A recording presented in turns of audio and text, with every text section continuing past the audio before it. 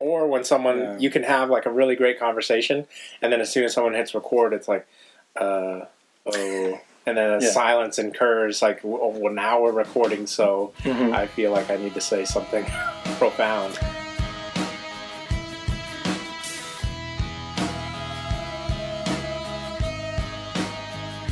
Welcome to Conversation on Tap, a titillating podcast that seeks to promote intelligent dialogue in an age of echo chambers and self-segregation. Pull up a stool, pour a glass of tasty beer, and join us each week as we discuss all the topics that you were told not to talk about in polite company. My name is Jose. And I'm Joel. And this week I'll be joined by Ramon Campamor from Dad's Podcast Project, and we'll be discussing podcasting with a baby at home and marriage and all that sort of stuff. Very exciting. Joel, unfortunately, was not able to be there because of family things going issues, on. Yes. But you are here now. Yes, and excitedly so. But before we begin, let's talk about what we have on tap. Joel, what do we have? So, again, from my great cousin, we have SoCal Kooks DDH West Coast IPA, super tropical nose.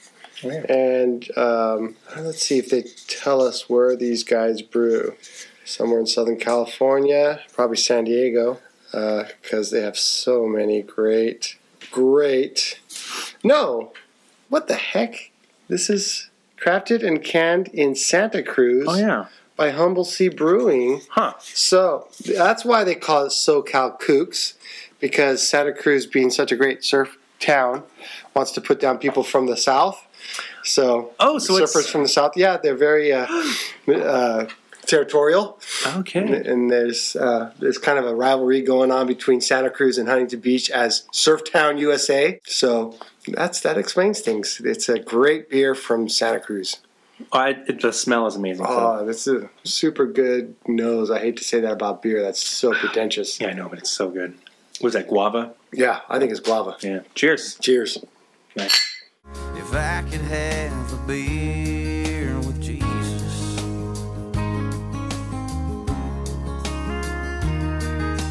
if I could have a beer with Jesus. And now for the segment of our show that we call Fred Talks. In this segment of our show, Jose and I will each share one thing that we are passionate about for 2 minutes, though we tend to be chatterboxes, so that isn't a strict time limit. And this week, I would like to talk about 100 things. No, it's really more like 15 things. I just read a great article in Lifehacker called Mind-Blowing Facts. And I just thought I would share them with you. And so I'm going to quiz you because I love quizzing you. You're amazing at being able to know, like, facts. And so question number 1, true or false, Jose? Sure. When we are born, actually when we're in our womb, we actually have 6 toes and 1 goes away. True or false? Oh my goodness. I'm going to say that is false. Gosh darn it, I thought I'd get you there. Okay, you're right. Okay, Then you'll probably guess right on this one too. When you get a kidney transplant, they usually just leave your original kidneys in your body and put the 3rd kidney in your pelvis. True or false? That sounds false. That's true. Oh, it is true. Oh, you got me on that one. Okay, good. Good. I'm so happy. There are roughly 200 corpses on Mount Everest that are used as waypoints for climbers. I'm going to say false because I think it might be more than that. Wow. I thought 200 was super high. I knew that there was a lot of deaths on Mount Everest, but 200, no, that's true. Oh, it's true. Oh, so I'm wrong. Yeah. Oh, wow. What percentage of the population, the world's population, do you think lives in the northern hemisphere? Now, I'll say you get it correct if you're within 10 percentage points. Oh, goodness. The northern hemisphere? The northern hemisphere. What percentage of the world's population lives in the northern hemisphere? I'm going to say like 70%. Okay, I got you on that one too. Oh, really? What is the number? It's 90%. Oh, shoot. And that's nutty to me. That's crazy. Yes, that's nutty. It kind of makes sense that it's a lot more than 50%, but 90%? Yeah, I was thinking it had to be 3/4 at least. Yeah. Wow. Let's just do a few more. What percentage of all people born before 1800 died before the age of 5? And we're going to do the same. If you're within 10%, you're going to be good. What percentage of people before 1800 died before the age of 5. So what's the mortality rate almost? Yeah, exactly. What age did they die at? Huh. Or what percentage of people died before? I'll say 40%. Wow, you're 43%. But that's still shocking. That's shocking, yeah. That is super shocking. Oh, so I was super close on that one. Yeah, heck yeah. Woo. All right, true or false? Redheads typically need more anesthesia than people with different hair color. Ooh, I'll say true. Yeah, that's true. They are 20% more, they need 20% more painkiller because they're very sensitive to pain. I thought that was so fascinating. True or false? There are more trees on Earth than there are stars in the Milky Way. Oh my goodness, that's a tough one. But I'm gonna say true. You are right. But I would have laughed at you if you asked me that because I am always told there's so many stars in the Milky Way. But it just shows you how many trees that we have. And of course, they're disappearing at a very fast rate. Shockingly. Yeah. True or false? You can fit all the planets in the space between the Earth and Moon. All the planets? Yes, all the planets. I'm going to say false. True. It is true. You can fit Jupiter, which is massive, Neptune, Saturn. Huh. I won't say the other one. Uranus. I say so. Pluto. I do a little book that with Frankie. Oh yeah, on the how do you solar say it? system. Yeah. I say Uranus. Okay, that's not. Well, that says urine. Then you're just changing one body part to a bodily fluid. Yes. Oh crap! Urine on us. Yeah. Uranon. Yeah. Like Theranos. I just say it like the people would have back then. Uranus. Uranus. I think that they might like have put it. that. I don't know. That's good. Okay, that's enough of that. I thought that was super cool, that article. And there's a ton more if you guys want to look it up. And where is that at? Lifehacker. Lifehacker. Mind-blowing facts, yeah. It's a great website. That's cool. So this week, I want to discuss a position in the Vatican called the Devil's Advocate. Which I always thought was an idiom made up by like Shakespeare. I know, but maybe it is. And they just borrowed it from Shakespeare. But this title, the Advocatus Diaboli, I'm not good at my Latin apparently, Devil's Advocate. Basically, what this person does is every time someone is put up for canonization or to be made into a saint, this person, their job is to go through and look for everything that would disqualify them. Man. So basically to make them look like they do not rise to the level of being honored or remembered as a saint. Man, canonized. I love that.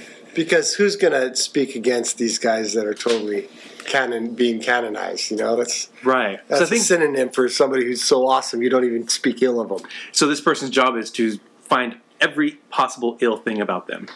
Okay. So that you're not getting people sneaking in through. So I bring this up because there is this individual who's on the track to being canonized named Bishop Fulton Sheen. Oh, okay. I thought you were going to talk about somebody else. I'll bring that person up next. Go ahead. So it's taken forever for this person to get as far as he was. And actually there was a date set for this month, December, for him to be canonized. But some potential revelations have been leaked to where the Vatican stopped his canonization. Ouch. This person is super famous in the United States for, he had a show in the evening, like in the 50s and 60s, and he was up against Milton Berle.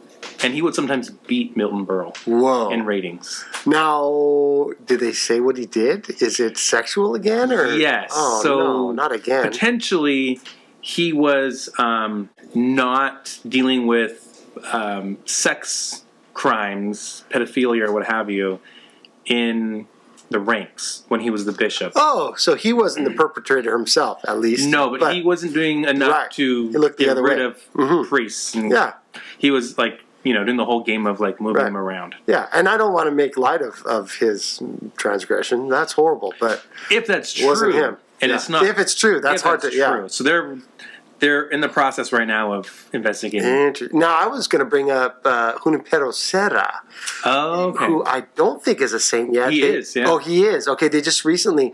But Stanford recently either did or asked a street through their campus to be changed because of his treatment of natives. Right. Yeah. I think that's one of those instances where we're looking at it 2020 from the future. Yeah. And not looking at, like, contemporaneously, what did he do? Yeah. And I think some of his writings would show that he advocated for a less aggressive treatment of natives. Yeah. We would still frown on it. Oh, totally. Today, but looking at it from that time. What are we doing right now that is going to be just scorned in 100 years? I'm sure there's a lot. I think Trump is just... No, what are you and I doing? Do you think that we have a viewpoint that is just going to be so frowned upon? I don't know. That's a good question. I love to think of that, and I sometimes think that having pets is someday going to be frowned upon. I don't know. Oh, yeah. I wonder. Definitely zoos, I think, are, but sure. I'm sure there's way more. Well, you and I have gone to SeaWorld, so oh, yeah. We're cretins. Oh, totally. We're horrible. Now, when you talk about the devil's advocate, I think of these things they send us in the mail for picking, like, propositions. I love them. How they have the pro and the con. Yeah. Not only do they have the pro and the con, they have the pro and the con of each pro and con. Right, exactly. And I wish that, I guess, every publication had this, like, differing viewpoint right next to it. Right. Because so much of what we read is totally partisan, and we don't get the whole story. And it'd be so nice to get a devil's advocate for every single article we read, right? Right. And that'd be sweet. That's what this person's job is to make sure that no one's getting through into being canonized who has tons of skeletons in the closet that would, Love it. So anyway, check it out. I bet that's where the idiom came from, too. It might be. I don't think Shakespeare should get credit for that one. Further investigation. Yeah.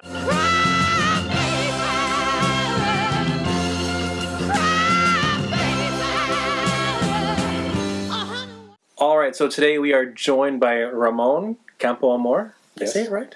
Campo Amor. I've heard it every which way under the sun. Campo Amor, Campo Amor, where people want to roll that R. However you say it, even if you hiccup on the name, I know my last name, so. You know what it is. And you have the Dad's Podcast Project, which you've been doing approximately 2 years, maybe longer. What started this project for you? I'm curious. In the beginning, it was really just about creating an archive of audio files that I can look back on and reference throughout the years. I remember growing up and always hearing, like, aunts and uncles or even my parents saying, oh, this was easy when you were a kid, or it was never that hard or never that difficult. And I think with age, we don these rose-colored glasses as grandparents or as older parents that we don't remember the way things really were when we had a newborn, when we had a 2-year-old, and how on edge, like, our kids might get us. And so I want to record some of those moments and some of the experiences that I'm having, as well as maybe create a library that they can also reference back if they had any questions. In the event of tragedy, I mean, it's like a time capsule or whatever the case may be. But it's also a way for me to kind of just, I don't know if the correct term would be detox or whatever. I've heard it before when people go out to, like, conventions or to like a trade show, and then they come back to work and they sort of, I'll just say detox, but they detox and they pretty much fill in their coworkers with the information that they had. So I guess deload or something like that. And it's a way for do you mean like debrief or something? Or? Yeah, like a debrief. And so it's sort of like that. The end of the day, kids are asleep and in bed. That's my time to sort of just debrief and either talk about the day or what's been on my mind that week. So my esteemed co-host Joel, who is not here, he had a family issue to attend to, but in talking about our podcast, that is something he always comes back to, that he wants our podcast to be sort of like a time capsule for his children and for his grandchildren to one day look back on and listen to and think, oh man, Grandpa Joel was hip, or, he knew what he was talking about when it came to, whatever issue it might be. So yeah, similar concept where your words are being recorded for posterity.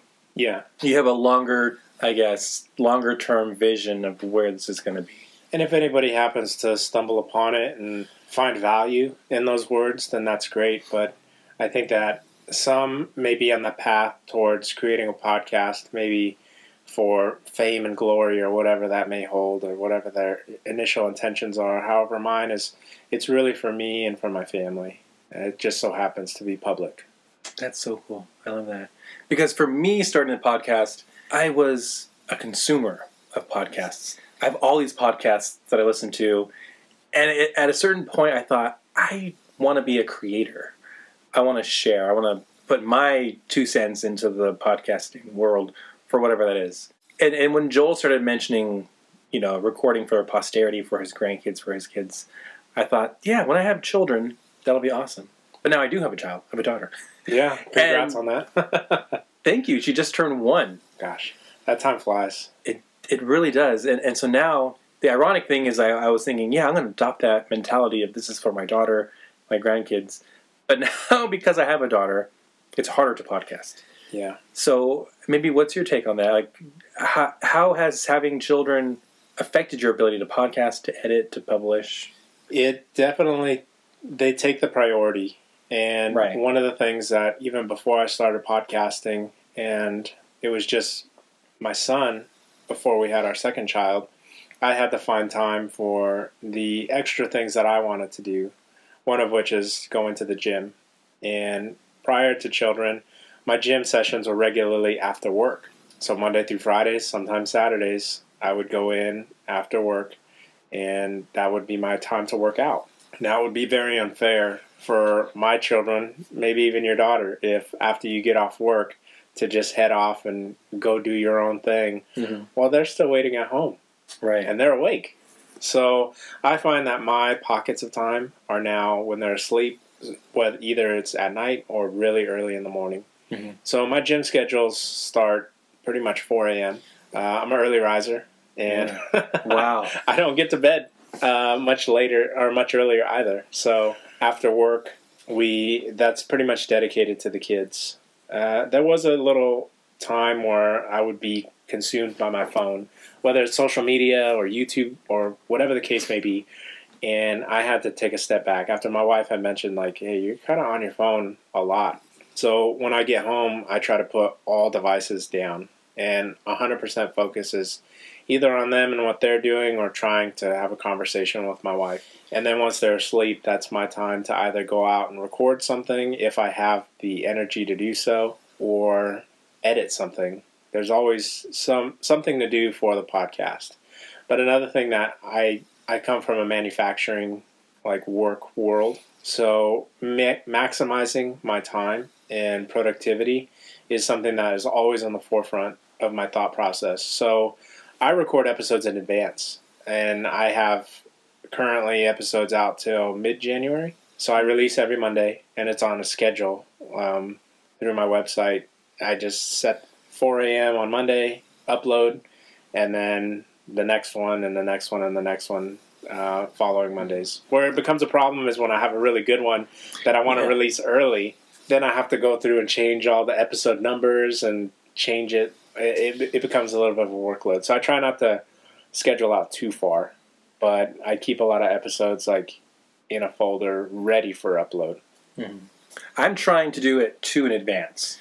And I do mine too, but I schedule mine for Friday at about 6 a.m. So it makes it easier to schedule. Then I don't have to think about it. Yeah. You just log it and it's there. But so it takes me about a week to edit. When the podcast airs, so when it goes live, I'm actually 2 episodes ahead of that, if that makes sense. Oh, okay. I have 2 slugged when one airs, when I have time. I'm always curious about that too, because that was another thing. Editing, I needed to, and I was listening to your guys' podcast where you talk about different teaching methods in schools and how your co-host, I don't know if he's been teaching longer. Oh yeah, a lot longer. He's probably heard every single name under the sun for, I'll just throw out random names, but for the Jarvis method and then the Cambridge technique for teaching children. Well, in manufacturing, the current flavor is lean manufacturing and cutting all waste. So wasted movement, wasted processes, and wasted, there's 8 wastes and certain things like that you can look at and assess. So I tried to take the same stance when looking at my podcast. Editing is a big waste for me. I don't have the time to do it, so I needed to now look, is there equipment I can buy that can do that for me? So with my wife's, we're talking about it, we invested in a mixer that handles the compression, the EQ, and some of the the big three that you always have to do Yeah. when you're editing manually, Yeah. as well as the noise gate. And so I need to invest in that. Oh, my God. So it handles those three things that are the major things for me, and then it has a couple other little tricks that help me with my either over the phone podcast or whatever it may be. So yeah, I take, like I said, it takes me a week because I have to steal time, usually late at night, or if the baby's taking a nap, I steal moments to edit. So it takes me about a week. You know, an hour or an hour and a half, it ends up being like 3-4 hours of editing. So, but I also will insert like pop culture clips or music or whatever. And that's one of the things I don't do that I like about your podcast. Like when you'll make like a quip or a joke or something and insert reference here. That's what she said. And it's like, I was totally thinking it, and then you put it in there, and it's like, okay, I see where we're going here. That made my day. Thank you. Because I do this work. I'm like, does anyone even notice? Do. Thank you. That's like it's a subtle humor that I picked up on it because thank you. We may make the jokes or even mimic the voices, and it might fall on deaf ears because however many millennials we have out there that are coming across this stuff, they don't get the humor from our generation. Exactly. Okay, so this is maybe an impertinent question, but how old are you?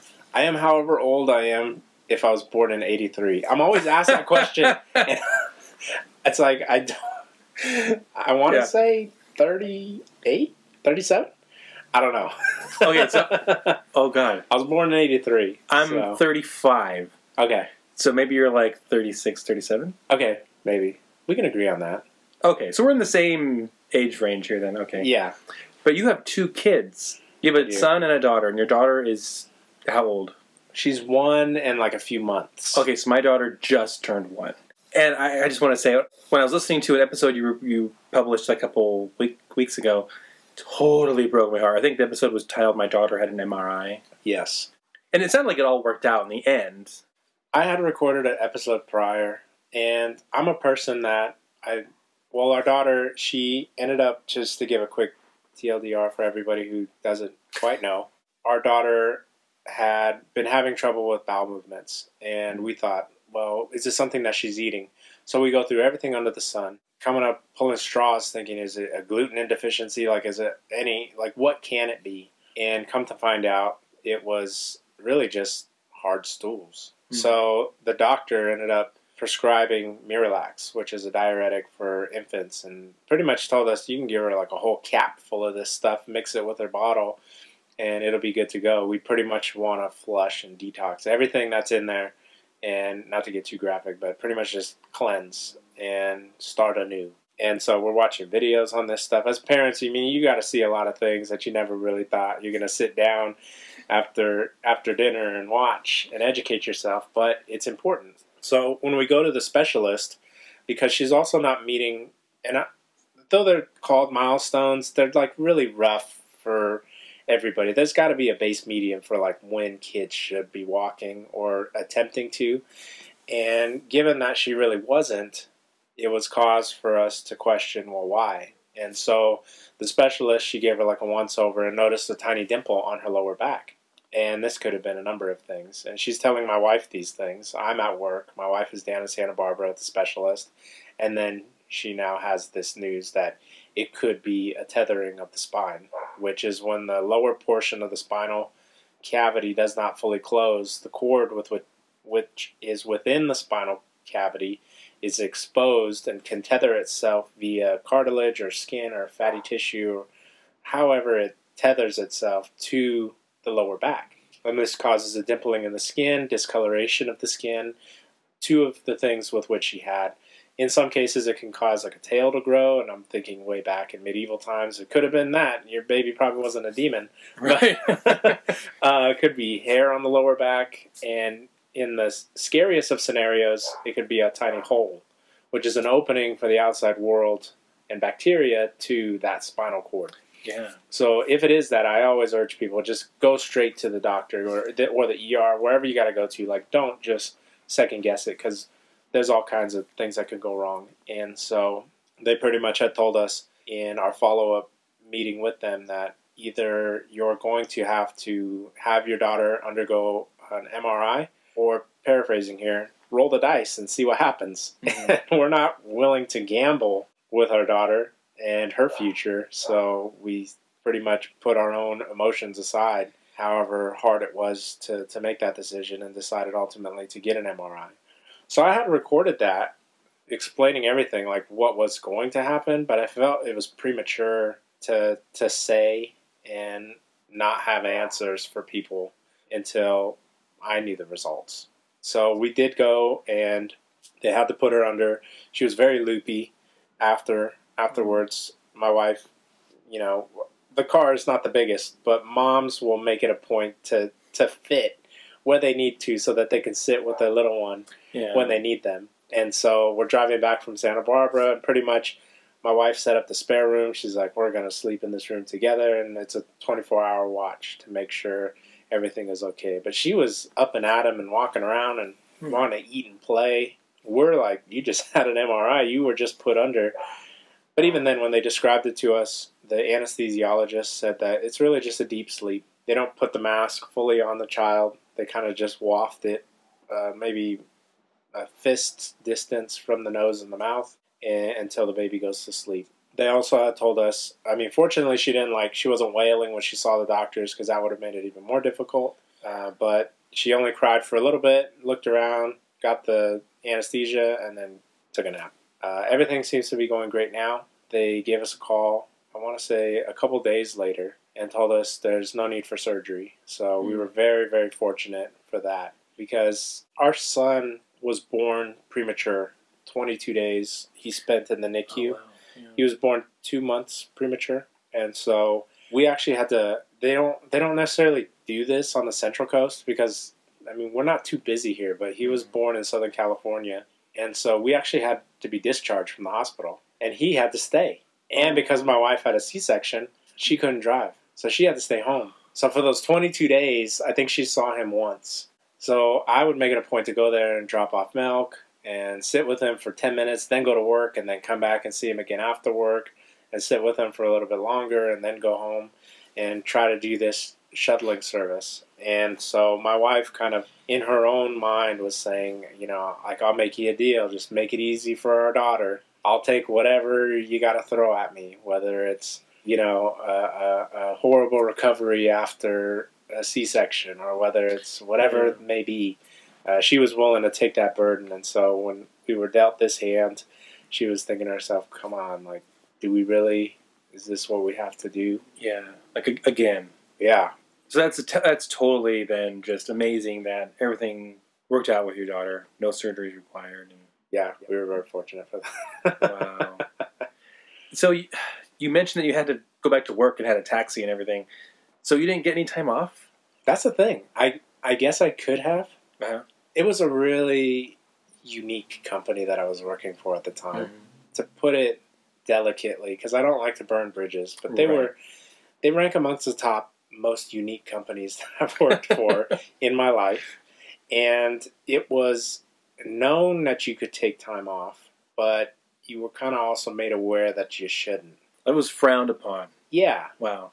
And so when our daughter was born, the company I'm working for now, really great. They would be the polar opposite on the spectrum. I took the full 6 weeks, I believe. I pretty much told them, yeah, I'm gonna spend that time at home. My other coworker, he recently had his second child. His first one, he only took a couple weeks or maybe a couple days just to kind of, okay, everybody's home now and I'm going to get back to work. They're only this little once. Yeah. And I encourage and urge everyone, if you have the time, take the time. Yeah. 6 weeks isn't enough. It is not. And it's not a cakewalk either. No. Like, you're working. Yeah. You're up because you're working in now shifts. Like, when mom's got to sleep, she's got to sleep. Mm-hmm. So you've got to be up. And whatever that shift is between the two of you, that's what it is. And if you have a colicky baby or a baby who just doesn't want to lay down and sleep, they want to be held all the time, well, saddle up. You're going to be holding that baby all the time. Yeah. I'm a teacher, and so I had tons of time. I was off from November to February. Wow. It was amazing. So basically, I think it ended up being 8 weeks plus the 3 weeks of winter break. So it was like 11 weeks that I got off. That's nice. And, it was amazing to spend all that time with my daughter and see her. It's crazy, even just in that 3-month period, change, develop, grow in that span of time. From being this little teeny tiny baby girl to like almost maxing out on her bassinet. Yeah. It was crazy. Really quickly. And now she's 1. Yeah. She's sleeping through the night? It depends. Some nights, yeah. But so for last night, for example, she woke up at 1:30 and didn't go down till 3:30. Wow. So Mom and I were taking turns. We would take naps, trade, wake up, trade. Oh, man. And she was like wide awake. Yeah. That could be one of the toughest things. Like, we've Oh, yeah. just reached the point where now our 2 kids can sleep in the same room together. Because our son, he co-slept with us for a very long time. And I think it was because he was just comfortable sleeping. And we even had his crib in our room. So even when he was in his own crib, he was still in the room with us. Our daughter, I think it's different with your second. She was in her crib and in her own room pretty quick. And she also, I don't think she liked co-sleeping with us. Like, she was all about, I want my own space. So I don't want to sleep with you guys. So she was in her own room pretty quickly. And then our son, because she would wake up sporadically, we put him in the guest room so that he can sleep on his own and not be disturbed. Now that I want to say maybe a month, like 2 or 3 months ago, my wife was like, I think I'm going to try putting them in the room together. And there's no rule book. Like, No. we're kind of just talking to each other like, should we try this? And I'm shrugging my shoulders like, your guess is really as good as mine at this point. I think that's a good point. There's no rule book. Yeah. And I don't want either one of us to seem like what we're saying is the way. Exactly. Whatever works for you as a parent, do it. It's your child, it's your family, it's your dynamic, and you need to do whatever works for you. So, for example, we have never let our baby sleep in our bed. She sleeps in her crib, but her crib is in our room. Okay. And she's 1. And people are like, oh, she's not in her own room yet? I'm like, no, because I'm too tired. Like, in the morning when she wakes up, I just want to, like a zombie, walk over and grab her out of the crib. Like, take a few steps to the crib and pull her out. For convenience. For convenience for me, but that works for me. And I can see for you guys, yeah, your son sounded like he was comfortable sleeping with you. And your daughter was more comfortable in her crib. There's no right answer. It's like whatever works for you, whatever works for the kid. Yeah. Like, we try to pay as much attention to them and what works for them. I think that the one probably outside factor you always get is probably from grandparents. Grandparents, they know how it should be done. And however you're doing it, you shouldn't be doing it that way. Exactly. And you got to love them for it, because it's like, again, probably why I'm recording my own podcast on the matter is so that I don't become that grandfather that's like, you guys should do it this way. And it's like, well, you said back then, this is how you did it, so I don't know what you're talking about, Dad. That's amazing. But yeah, there's definitely no one right way. I think ethically, I mean, as long as your kids are safe and healthy and happy, whether they co-sleep, whether they sleep in your own room, or they transition to their own room very early, I think every kid, they kind of let you know what they want to do. Yeah. And our son, he enjoyed, at least I think, he enjoyed sleeping in the room with us for a very long time. And then once our daughter was going to be coming into this world, it was sort of like, yeah, I'm sorry, we can't do that anymore. Yeah. we have a new person coming to live with us. Yeah. So things have to change. And trying to find that new rhythm with a new shift in the paradigm. Yeah, because your paradigm shifts with a second kid. Because I only have 1, and that seems hard. Is it harder? How much harder, I guess, is it with 2? I think it multiplies. I think basic math applies. That if 1 kid is hard, 2 kids are twice as hard. I think that. But it's also like, you always have that one person, I think, that it's like, oh, my baby just sleeps through the whole night. It's like, okay, thanks for that. I don't know what you're trying to get out of me. But, or, yeah, my kid was potty trained and, doing acrobatics at 1.5, and it's like, oh, okay, that's cool too. I don't think it's a competition, because eventually everybody reaches the same level, right? However they hit these milestones. But my wife and I were just talking about this a few nights ago. with 2 children, it does seem very difficult. Mm-hmm. And when we look back to just the one, we think to ourselves, that probably would have been cake to do now. A cakewalk. And people with 3 kids probably look at us like, yeah, you only have 2. That's no problem at all. And, then I think that all parents look at adults with no children and think, well, what are you doing? Like, why don't you want to live this hard life with us? Exactly. I have some friends who are, my age and they're childless. Like, in one part of my mind, there's some jealousy, like, you're totally independent and can do whatever you want. But at the same time, I'm like, but you're totally missing out on all of the joy and just the surprises and everything that comes with being a parent. But one thing that's really helped lately, it's been a stressor and a blessing, so I guess a blessing and a curse, is that my wife quit her job to be home full-time with our baby. Yeah. To be with our daughter. And it's stressful because I don't make enough money to pay for everything. So somehow it'll work out. Yeah.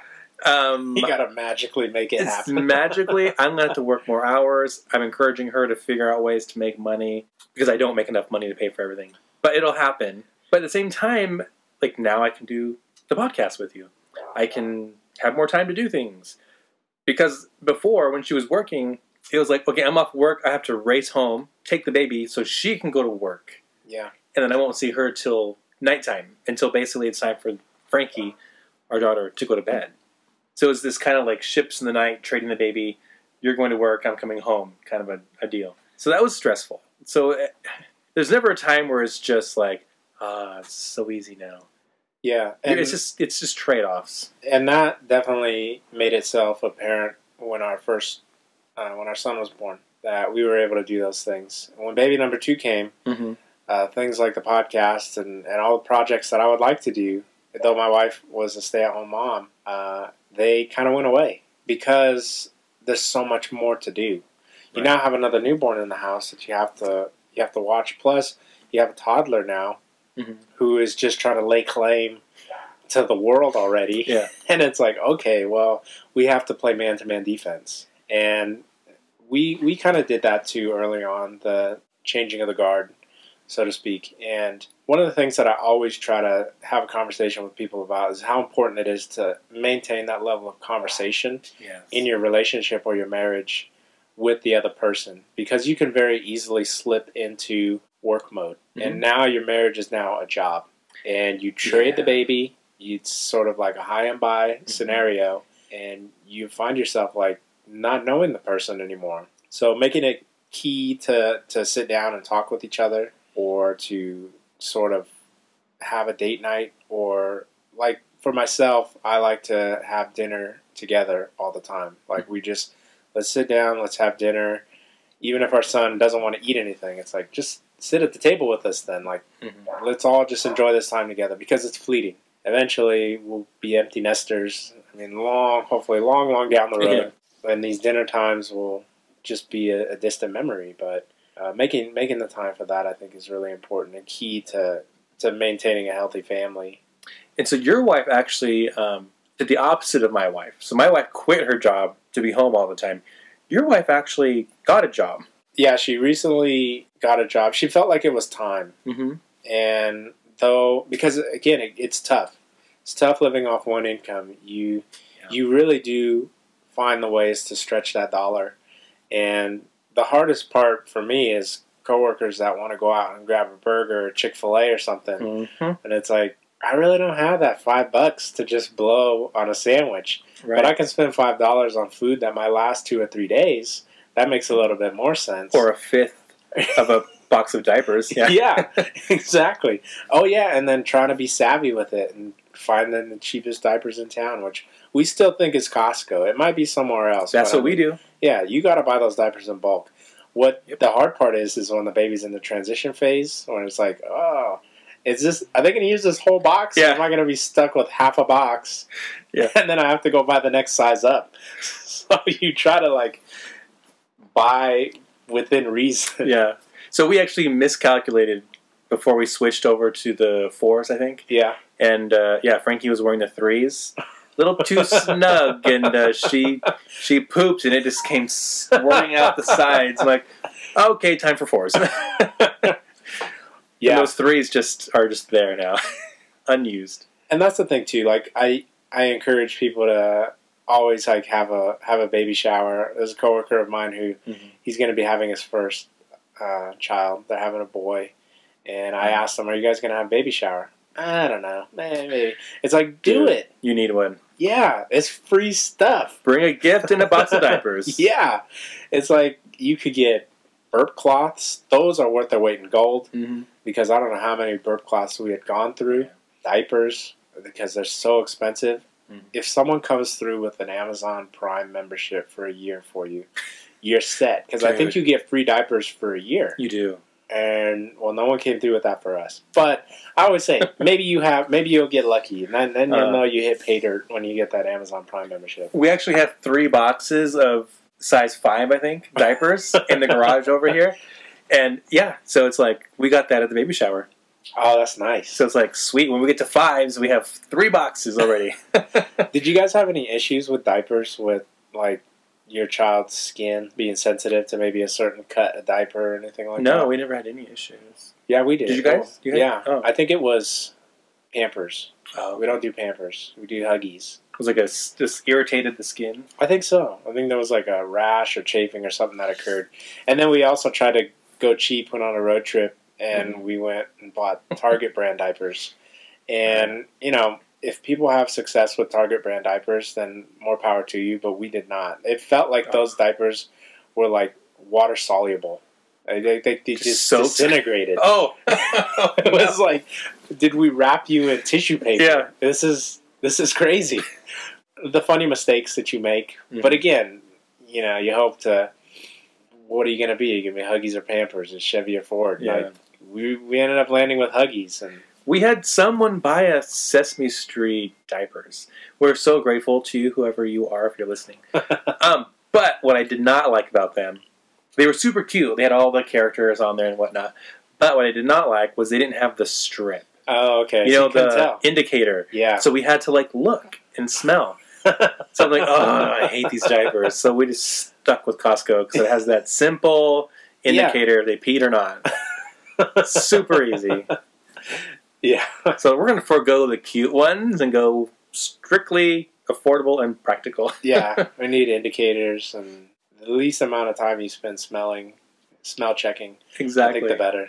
Or like sticking your finger in to check for poop, and your finger goes directly into poop. Oh, jeez. Yeah, I've never done that. I mean, That happened once. I'm like, are you serious? yeah, I think my wife's had more interesting stories with that. So you never got pooped on or anything? No. I mean, knock on wood. No, I think at any age there's always the opportunity for that to happen. So, but no, not myself. There was one time we were like visiting when we were living in Southern California. We came out here to visit, and there was like what's referred to as a blowout. Yeah.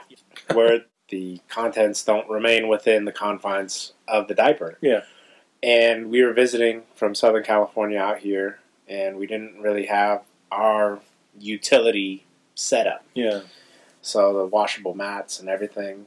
And my solution was, let's just hose them off.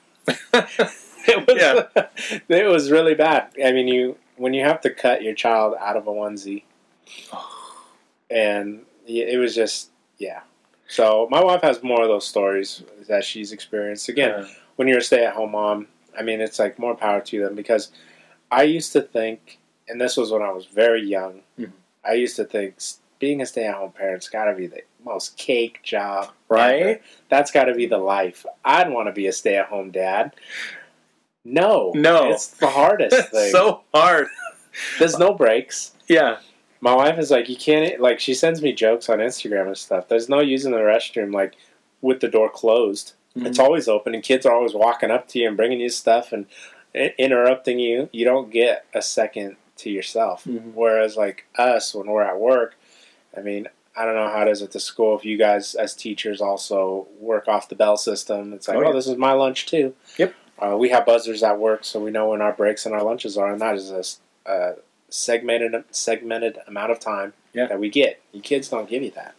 No, it's defined. Here's the bell. Go pee. Yeah. Or, here's the next bell. Go eat. Yeah. And because we have a contract, we belong to a union, It's uninterrupted. No one can bother you. But yeah, when you're a mom or dad at home, just the idea of going out and just grabbing lunch is so much more of I would say an adventure when you have children and you're a stay-at-home parent, because you got to get them dressed, and then you've got to get them ready to go out, and you've got to make sure you have snacks and bottles and diapers and change of clothes even. Mm-hmm. And then when you're finally ready to get out the door, one of them has to go pee. So now you got to do the process over. And that's just to go get a burger or a sandwich or a salad or something like that. Whereas, it is a tough job. And I thank my wife for all the work that she had done raising our two children. And we're both going to have to find a new rhythm once she gets back into the work world and see how we can best raise our children with that new dynamic. Yeah. So what I thought was interesting was your wife mentioned that she didn't have to do this, that she wanted to do it. Like, she felt like for her own growth or what have you, she wanted to go back to work. Because when we made the move out here, the idea was that we weren't going to put our son into like a daycare. Mm-hmm. We didn't like that.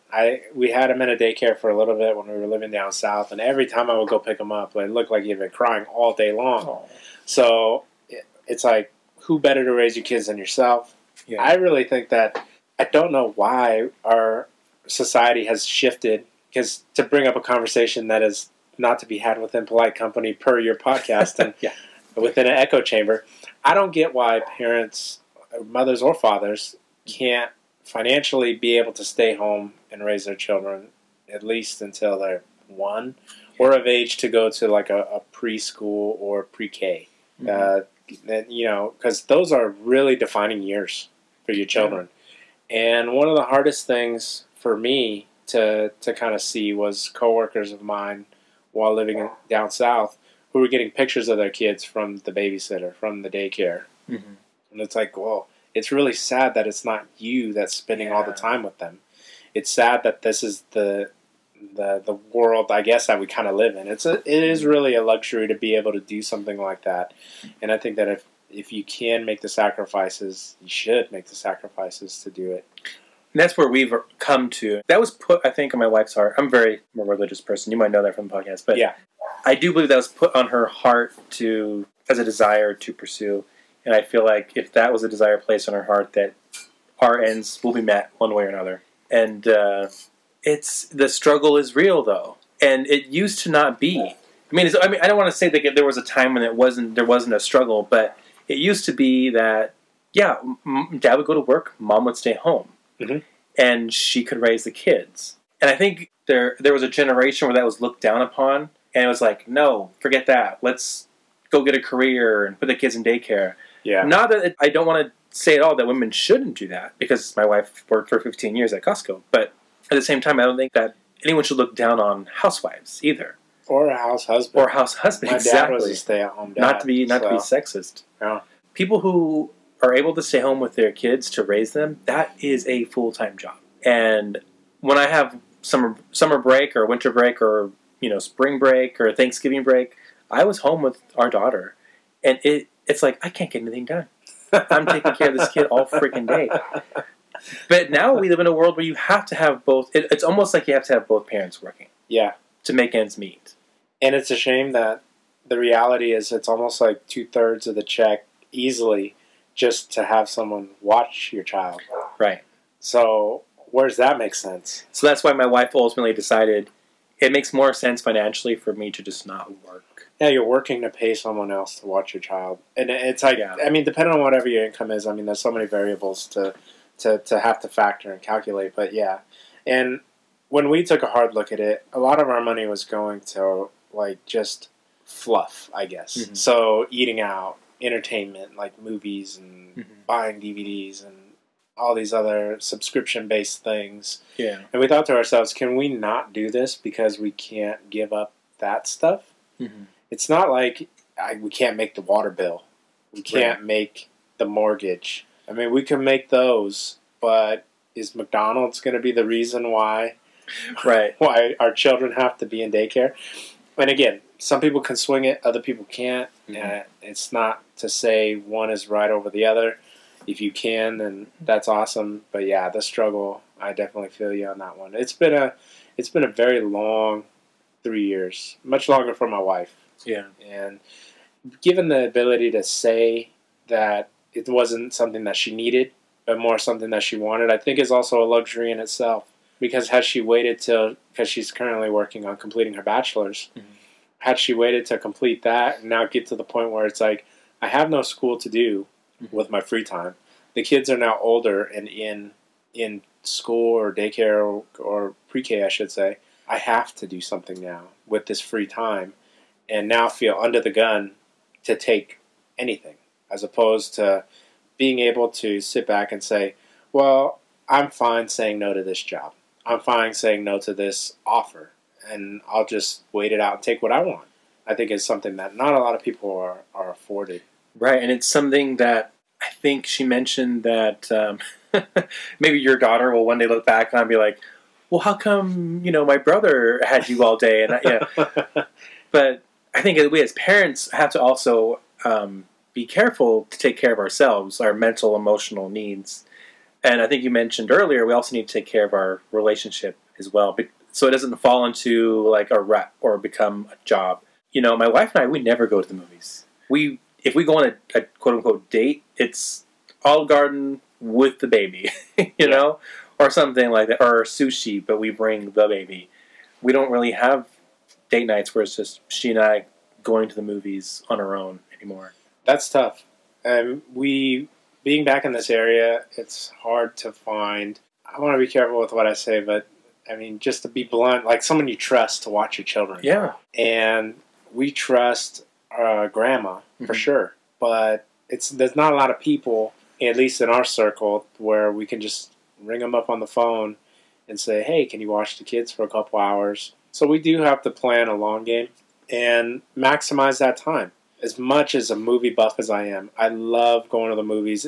When I was a kid, it felt like almost every time a movie was released, like part of the, there's always the fall releases and the winter releases. My brother and I, we were always at the movies with our parents. Mm-hmm. So movies were a big part of growing up. And that's something that we don't do. But we're now allotted things like Disney Plus, Netflix, Amazon Prime, and Hulu. So we still get movies now. We try to invest in the home with a nice sound system or something like that. But when we do get a date night, we do prefer, like you said, like the Olive Garden or a sushi for sure. Someplace where we can sit down and enjoy a quiet evening, having a conversation. Because our kids, they take center stage. Yeah. Our son, he will progressively talk louder and louder and louder until he is the loudest voice in the land. And our daughter, she likes to follow in suit. And though she doesn't have the vocabulary yet, right, she'll just make random noises. The babbling. Yeah. Adorable babbling. Yeah. But she gets louder and louder and louder. And all the time it's like we're trying to have a conversation about, like, how was your day? How was your day? And in one ear, my wife is hearing our daughter, mama, mama, mama. Mm-hmm. And then our son is like, do, do, do, like doing really weird stuff. Weird stuff. And it's like, it's easy to fall into that, I'll talk to you when the kids are asleep. But then you get tired and then you don't have that conversation. So yeah, totally. And, I'm sorry, how old is your son? He is 2. He's no, two. Sorry. 4. Your son's 4. Yeah. So our daughter's going to be 2, and our son is 4. Okay. And so your son, I think you mentioned, I love this episode, by the way, you and a buddy who didn't have any children, were talking about losing. Does your son play games? Is he in sports? Does he do anything? Not in any sports yet, but I did buy, and my wife will say that I bought it for myself, but I bought the Nintendo Switch with the Mario Maker. Uh-huh. And I was thinking to myself, it'd be cool, like I'll make him levels and teach him the mechanics of the game. So I'll just make him really simple stuff, like this is how you jump, or this is an enemy. Little did I know, he picked it up really quickly and was able to just dominate the game. But he has lost at a couple levels, and he gets really frustrated. And it's like, I can't do this. Mm-hmm. And even like when he gets frustrated, like when learning to dress himself and not being able to put a sock on, just that feeling of frustration, like I should be able to do this, I can't do this, and now frustration is outweighing maybe logic and you know the movement mechanisms in your body, and now you can't function because your brain is enraged and your body's now not responding. So just trying to take those moments to calm him down and tell him it's okay. In the game, pick a different level. There's nothing that says you have to play this level. You can play a different one, or he'll hand it to me and you try. And it's like, well, sometimes I will if it looks like it's a fun level, or I can try to spin it and say, well, you pick this level. You play it. I'm watching you. If you don't want to play it, that's fine. We can play something else, or I'll pick my own level to play. But it's like I can't beat it for you. I don't know what kind of sense of victory that would be. Just to beat it. So the frustration then also comes from feeling incapable of completing something or doing something. Yeah. And so whether that's putting on your pants, tying your shoe, or playing a level. So as a teacher, I think that's really good. When kids are frustrated, maybe not to the point where they're like super angry, but when they're frustrated, they're challenged, that's where growth occurs. And that's where they're able to come up with new strategies or trying different ways to accomplish something. I'll have a lot of students who will just give up. Yeah. They've learned helplessness. They've learned like, oh, I'm faced with an obstacle, I just give up. And so teaching children to having perseverance is, for me, really critical as a teacher, but I'm seeing that as a parent now as well. And I love that you were talking about losing, or the potential of one day losing to your son in something. Yeah. Has that happened, or are you... No, not yet. So the one game that I have introduced to him that he seems to be able to play pretty well is Connect 4. Oh, yes. Yeah. We tried Chutes and Ladders. That's that's one of those games where you can get stuck in a loop for like an hour. And that's all RNG. Like you're relying on that spinner. Yeah. So I don't know what the skill base is for that game. Maybe there's somebody who knows how to flick that spinner just right. But with Connect 4, teaching him like the fundamentals of it's just you put one piece and then I put one piece. It's not. This isn't a let's stack them up as fast as we can. That's not the premise of this. Trying to teach him the difference of a game and then a toy. Right. You have tons of toys, but this is a game. Strategizing, thinking ahead. Yeah. Versus Candyland where you pull the card and it's a color. Yeah. So with Connect 4, I try to start like super simple because the age is pretty accurate. Like I think it's like 7 to whatever. Like whatever age kids are putting pieces of toys in their mouth. So I had to try to introduce them to the game of this is how it works. Put a piece in, then I put a piece in. And then every time I would get 4, I would tell him, see, I won. And this is how I won. Right. So then he would be like, oh, I got 4. And then I would have to tell him, well, yes, you have 4 colors, but they have to be in a row. Vertically, horizontally, diagonally. And I use these words with him. I'm not trying to make up words like kiddie words that he can understand. It's like I'll try to use the real words that he would hear growing up. So, but yeah, I think that, at some point there'll be a time where he will just beat me. But I do play for keeps. Like I don't throttle my gameplay because I didn't have gameplay throttled when I was playing with my dad. Right. He played for keeps. And then he would also kind of like, as we got older, like poke jabs at us too. Like we would take our time trying to think about what we're going to do. And he would just say, okay, waiting on you. We got all day. Or, oh wow, mess with your mind. Yeah, he would try to play a head game. We're playing dominoes, and he's like, I don't know why you're looking at the pieces. They haven't changed since the last time he looked.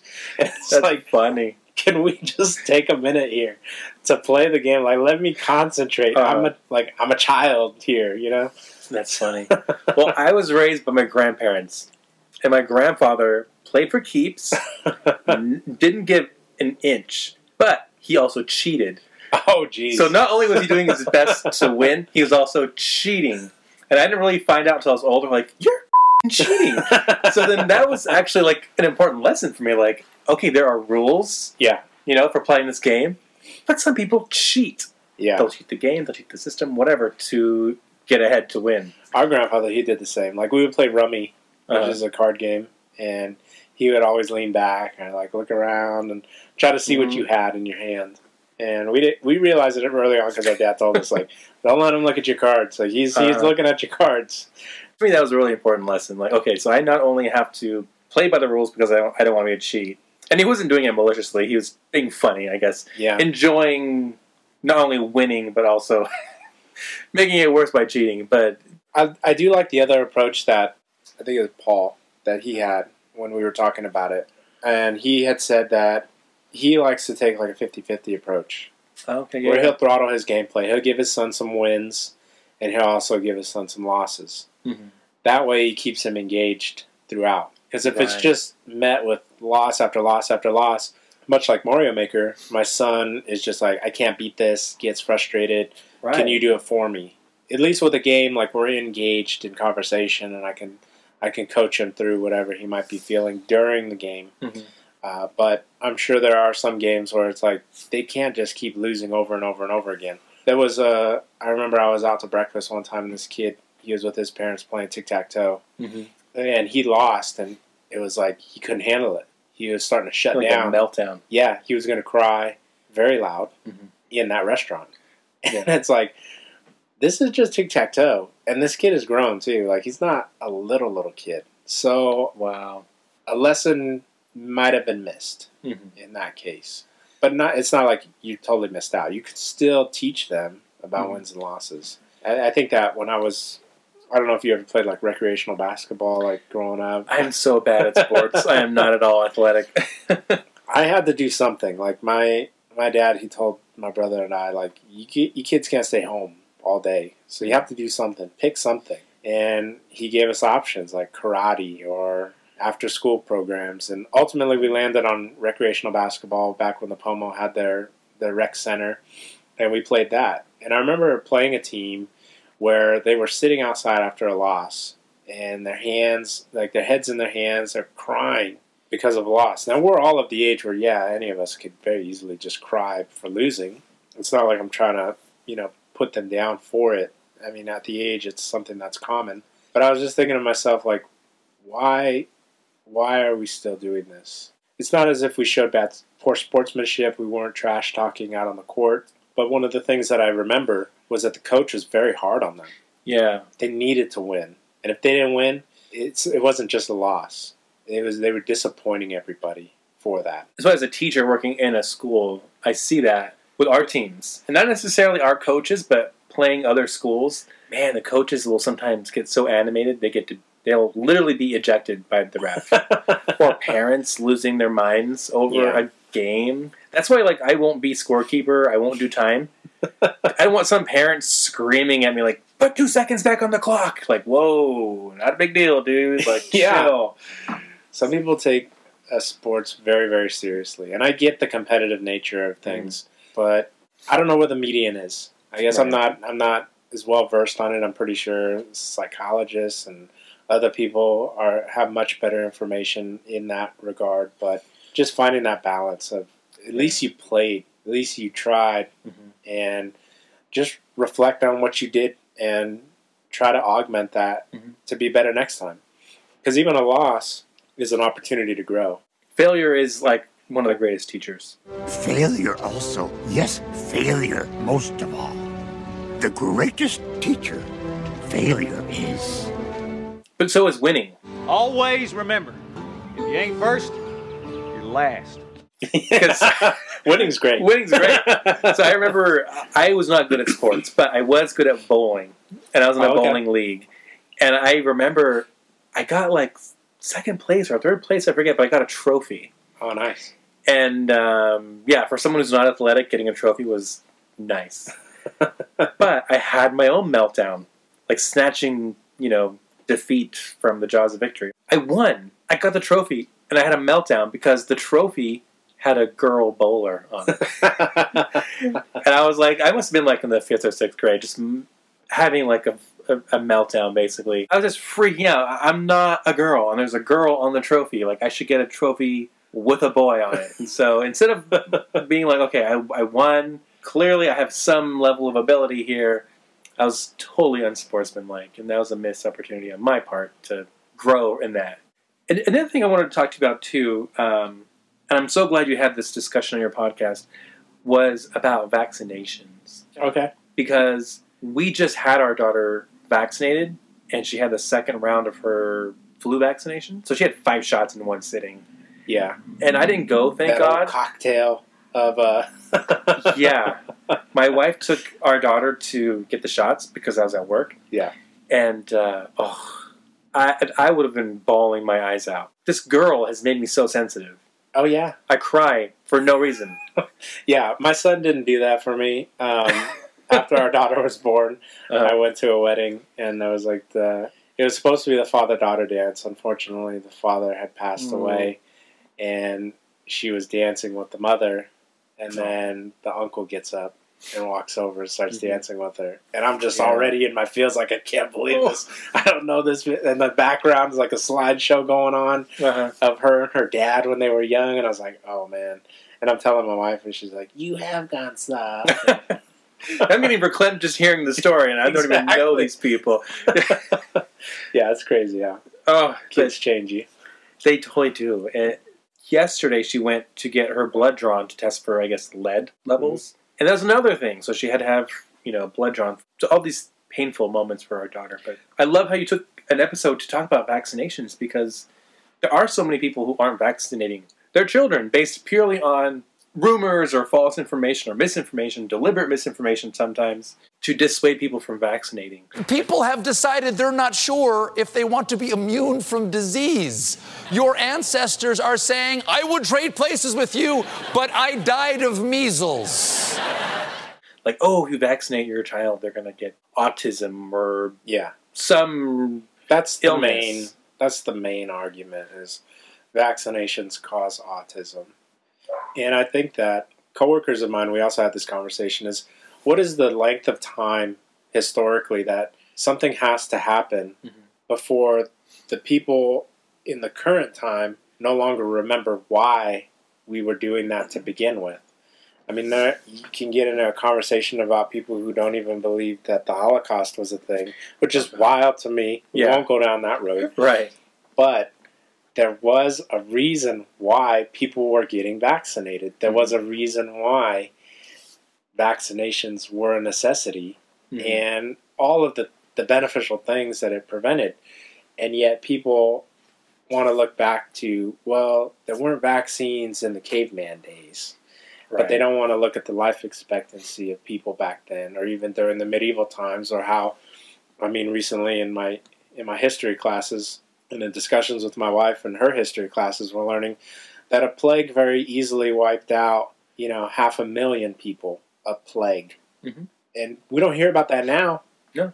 We have the luxuries of modern medicine and great sanitation, or better sanitation than then, and vaccines. And yet there's a certain truth to people who can be easily swayed by belief mixed with a little bit of fear. Well, I don't get sick, so maybe people just don't get sick anymore. I get sick like once a year, and I don't get flu shots or anything like that. But the flu affects the young and the old. It doesn't really affect us in the middle. So we can be very easily swayed because we think of our own personal experience. Right. But we can't take our experience and all of the antibodies that we've built up over the years and this resistance and to certain things to a newborn or a toddler. Yeah. They're fresh out into this world. Yeah. They've got none of that. And explaining to people what is actually in a vaccine itself, how just the notion of looking not even that deep into the science and versus trusting, I can't remember the individual's name, but he is widely discredited by all of the scientific community, which is a great thing. You have a community of people that do this research. You write a paper, you submit it, and all of your peers review that, and they all discredited vaccines causing autism. But there's such a large movement of people who believe so strongly. And the sad thing is that people also don't educate themselves on what is referred to as herd coverage or herd. Yeah. As long as I think it's 93% or so of people in your community are vaccinated, well, you're covered by default. But it was just earlier this year there were stories in New York, and I want to say, I think it was primarily on the East Coast, where not polio. I forget what the disease was, but it was like back. Yeah. And it had been gone since the early 90s. Mm-hmm. It was like we beat it. We kicked it to the curb. We put a win on that. Mm-hmm. And now it's back because people aren't getting vaccinated. It's like the vaccines were a victim of their own success. Yeah. Like, they worked so well that people were like you said, we're not getting sick. No one has polio. No one has measles. Why are we still Oh, vaccinated? yeah, it was measles. Measles came back. And it's like, well, yeah, it's because for generations now we have been getting vaccinated. We have the herd protection. That's why. But then once a certain number or percentage of the herd isn't vaccinated, then you're allowed to introduce measles and mumps, rubella, polio.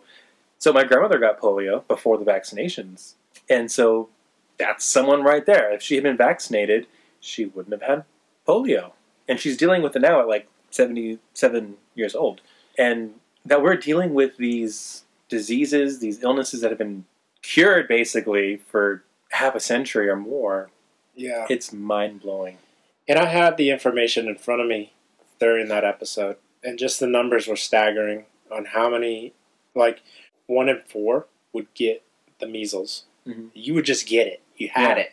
And there was no cure. You just kind of had to ride it out. Mm-hmm. And you were wildly contagious, which is why 1 in 4 would get it. And if you were a child, the numbers were so staggering on the bad things that could happen to you. Mm-hmm. The deaths and just how far down that rabbit hole it can go. And after they vaccinated for it and it was wiped out, like that was it. Mm-hmm. Like you almost have to stay away from people for an entire week once you have it because you're so contagious. Which I'm curious as an educator, I side with people, again, like I try not to tell people like how to parent. There's no right way. But when it does affect me and mine, there's kind of like a line right there. I think it's a gray area. So when schools now are saying if your child is not vaccinated, they can't come to school, clearly they can feel persecuted against because it's like, well, it's our right to not vaccinate our children. But it's also the other parent's right to not have their kids exposed. So I don't know where the line is like with that. As an educator, I'm on the side of I don't want your child unvaccinated in my room. Because, they're now exposed to the 30-some-odd kids in the room. You're also exposed now to me. And I could potentially be a host to take it home to my wife and my daughter. So, for me, it's like, if you're not vaccinated, you need to be vaccinated before you enter into our school. Because at a certain point, we have to balance individual rights with the rights of the public. Yeah. And in cases like this, when we're talking about measles and polio, mumps, rubella, I think the rights of the public outweigh the rights of the individual. Because you deciding not to be vaccinated could affect literally like dozens of people that you encounter. So for example, we went to Disneyland a few weeks ago. And we had people telling us like, oh, there was like a measles outbreak at Disneyland. And there was. I guess like someone had the measles or what have you, and it went up into the ventilation. And then Patient zero was there. Yeah. So it's like, oh, we're going to Disneyland and we're exposing ourselves to risk. It's like I get when I see people walking around with like hospital masks in public. It's like it makes sense. Hospital bills are wildly expensive, and even with there's a coworker of mine who it seems like she's sick all the time. Every week is a cough and sniffling, and I'm like, "Are you sick again? Yeah. Can you just stay home?" I have students like that. Yeah, because it's like I don't get a sick day from being a parent. No. And if my kids get sick, I mean, I still have to work. It's not like I can take an entire day just to watch them. Yeah. So, I mean...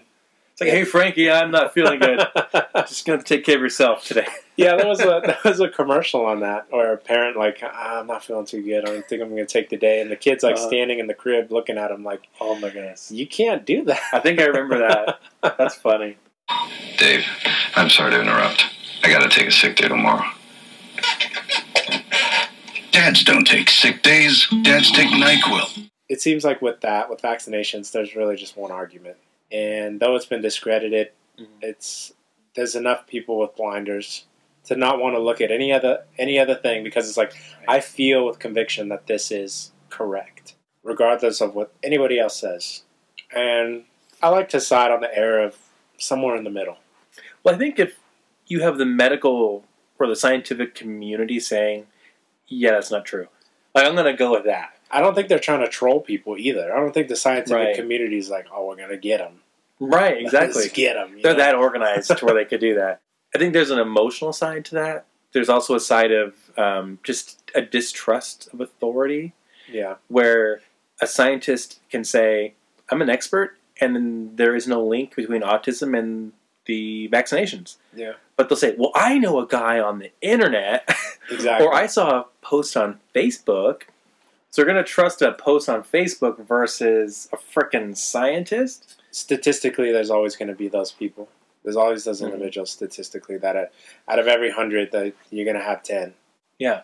That was a recent story not too long ago where there was, I guess, videos going around where a guy was promoting this mixture, this drink, this cleanse or something like that would cure your kid of autism.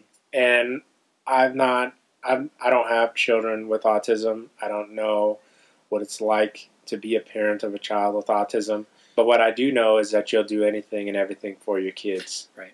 And if you've tried everything, it's very dangerous when you have an individual out there who is feeding misinformation. And this misinformation was bleach. He was feeding these people with the idea that if you give your kids bleach, it will cure them. It'll burn the autism out of them. Wow. And it'll cure him because it cured him. Yeah. And unfortunately, the video, I think before YouTube had taken it down, it had gone like over 1 million views. So people were already fed the misinformation. And then there was also small movement groups on Facebook that had been systematically taken down.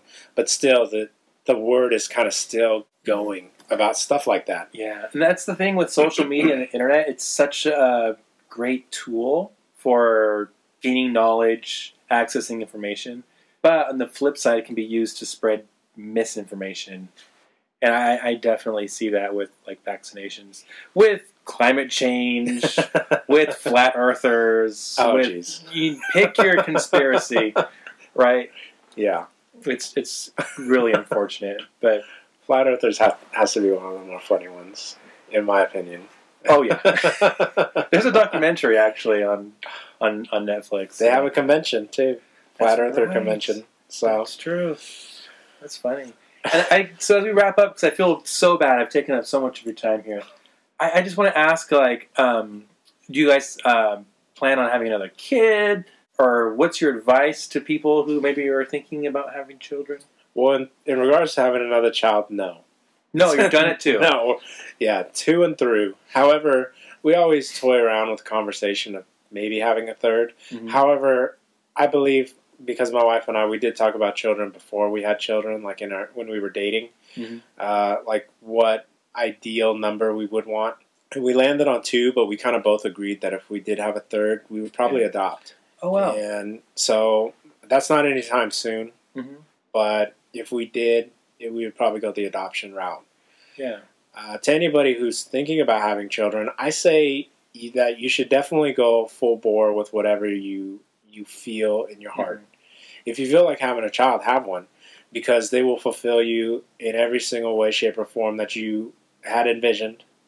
And they will also test you in every way, shape, or form that you didn't even think about, but you'll become a better person for it. And if you don't want to have children, I think that you shouldn't.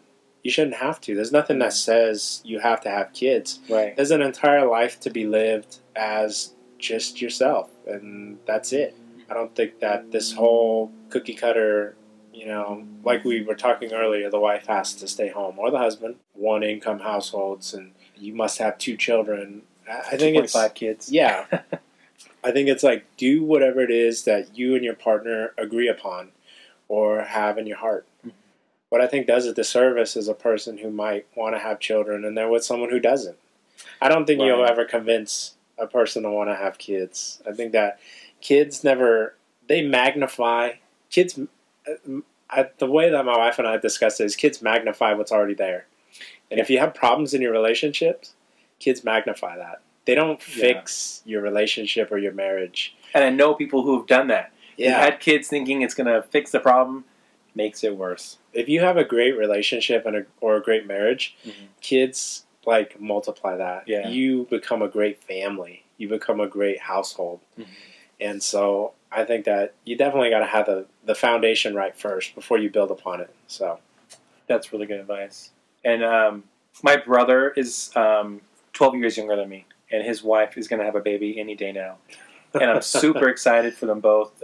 He and his wife both come, and they'll look after our daughter, and or just visit, So they're getting their practice in right now. I keep telling him, this is going to change your life. Once your baby comes, you will never have a life like you have now. Like just unadulterated, total, complete freedom, whatever you want. Yeah, that's over. But it's for the best. Like your life is no longer about you. Your life is now about this child, and it will be the best thing you've ever done. I agree.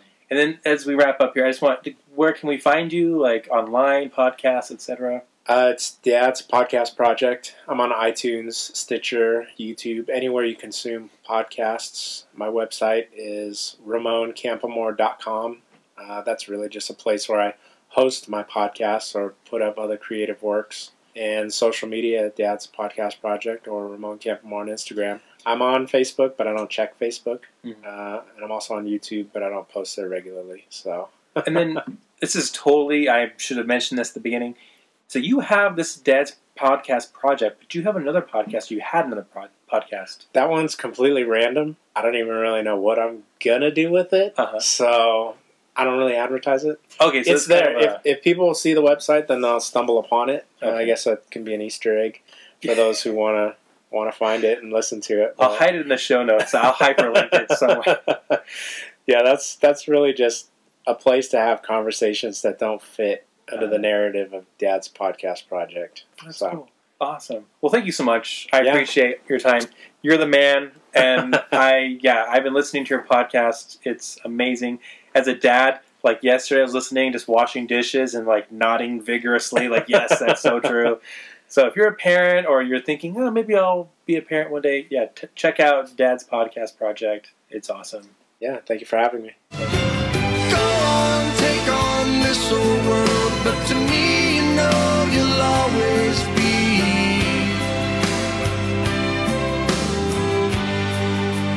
my little girl. All right, so this is the part of the show where Joel and I each share one thing that we were reading or watched. So this week, Joel, what are you listening to, watching, reading? I love this time of year because all these top 10 lists come out of bests, and I love to especially check up on NPR's. Like, I love their music department. They glued me into a band, and this was ticking me off because they were a hit back in the summer. And their music really is total summer music, super, super. You'll listen to their songs and just want to dance. And the cool thing about this band is they really don't know who the members are. They came up with their album kind of without saying who they are. They have clues, but they're not for sure. But anyway, they're SAULT, S-A-U-L-T, so it could be soul if it's French, or I guess it could be salt. But anyway, soul, SAULT, S-A-U-L-T, disco, funk, soul. That's great. Cool. If you want, you will not be able to sit still, or at least tap your foot when you listen to them. Yeah, good stuff. Nice. This week, I want to share this really depressing podcast I started listening to. It premiered on December 1st, which is World AIDS Day. And the title of the podcast is called Plague, Untold Stories of AIDS and the Catholic Church. And it's done by a reporter for American Magazine. His name is Michael O'Loughlin. And he investigates the plague of AIDS and how the church both helped and stunted just kind of people who were dealing with AIDS, the families who were basically taking care of people who were suffering from AIDS and HIV.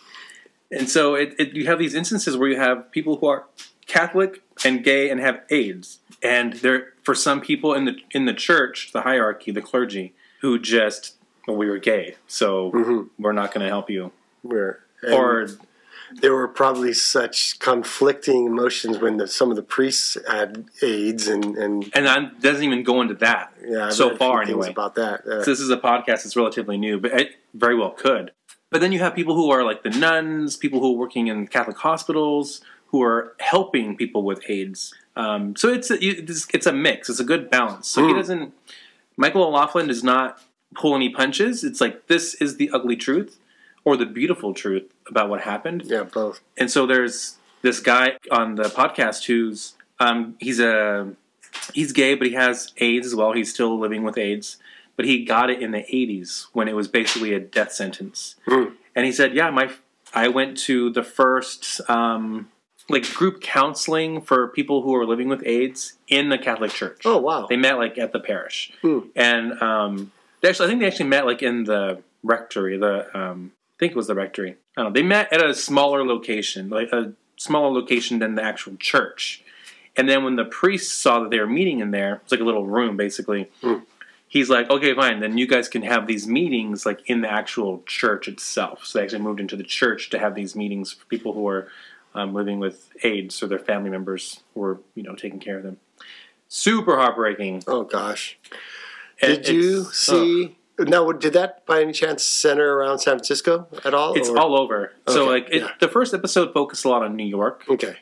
But yeah, it's Did all you over. see the movie Milk? No. So good. Have you heard of Harvey Milk? Mm-hmm. He was a councilman in San Francisco during the AIDS epidemic, but he was kicked out of the Navy. Hope I have this right. And now they're actually naming a new destroyer or battleship or something like that after him. It's such a cool sort of indication of where we've come as a society. It's amazing. Was he assassinated or? Yeah, he was assassinated along with, I can't remember the other person, I think the mayor of San Francisco at the time, and Feinstein was a council member at the time also, by another guy on the city council. Oh my goodness. Yeah. No, I just get rid of all this if I have this wrong. Oh yeah, you're right. But it's such a great movie. So it's a heartbreaking podcast, but it's one of those podcasts where it's like, okay, we need to hear this. Because it's still, I think we've gotten to the point where we can treat it and medicate it, but it still exists. We haven't eradicated it. Yeah.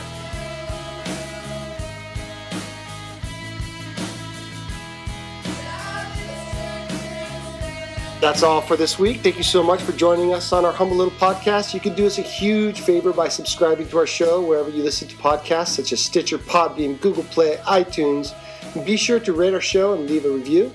Your rating will help others find the show. And be sure to find us on Facebook and Instagram at Conversation on Tap. Thanks for listening. We'll see you next week. Cheers.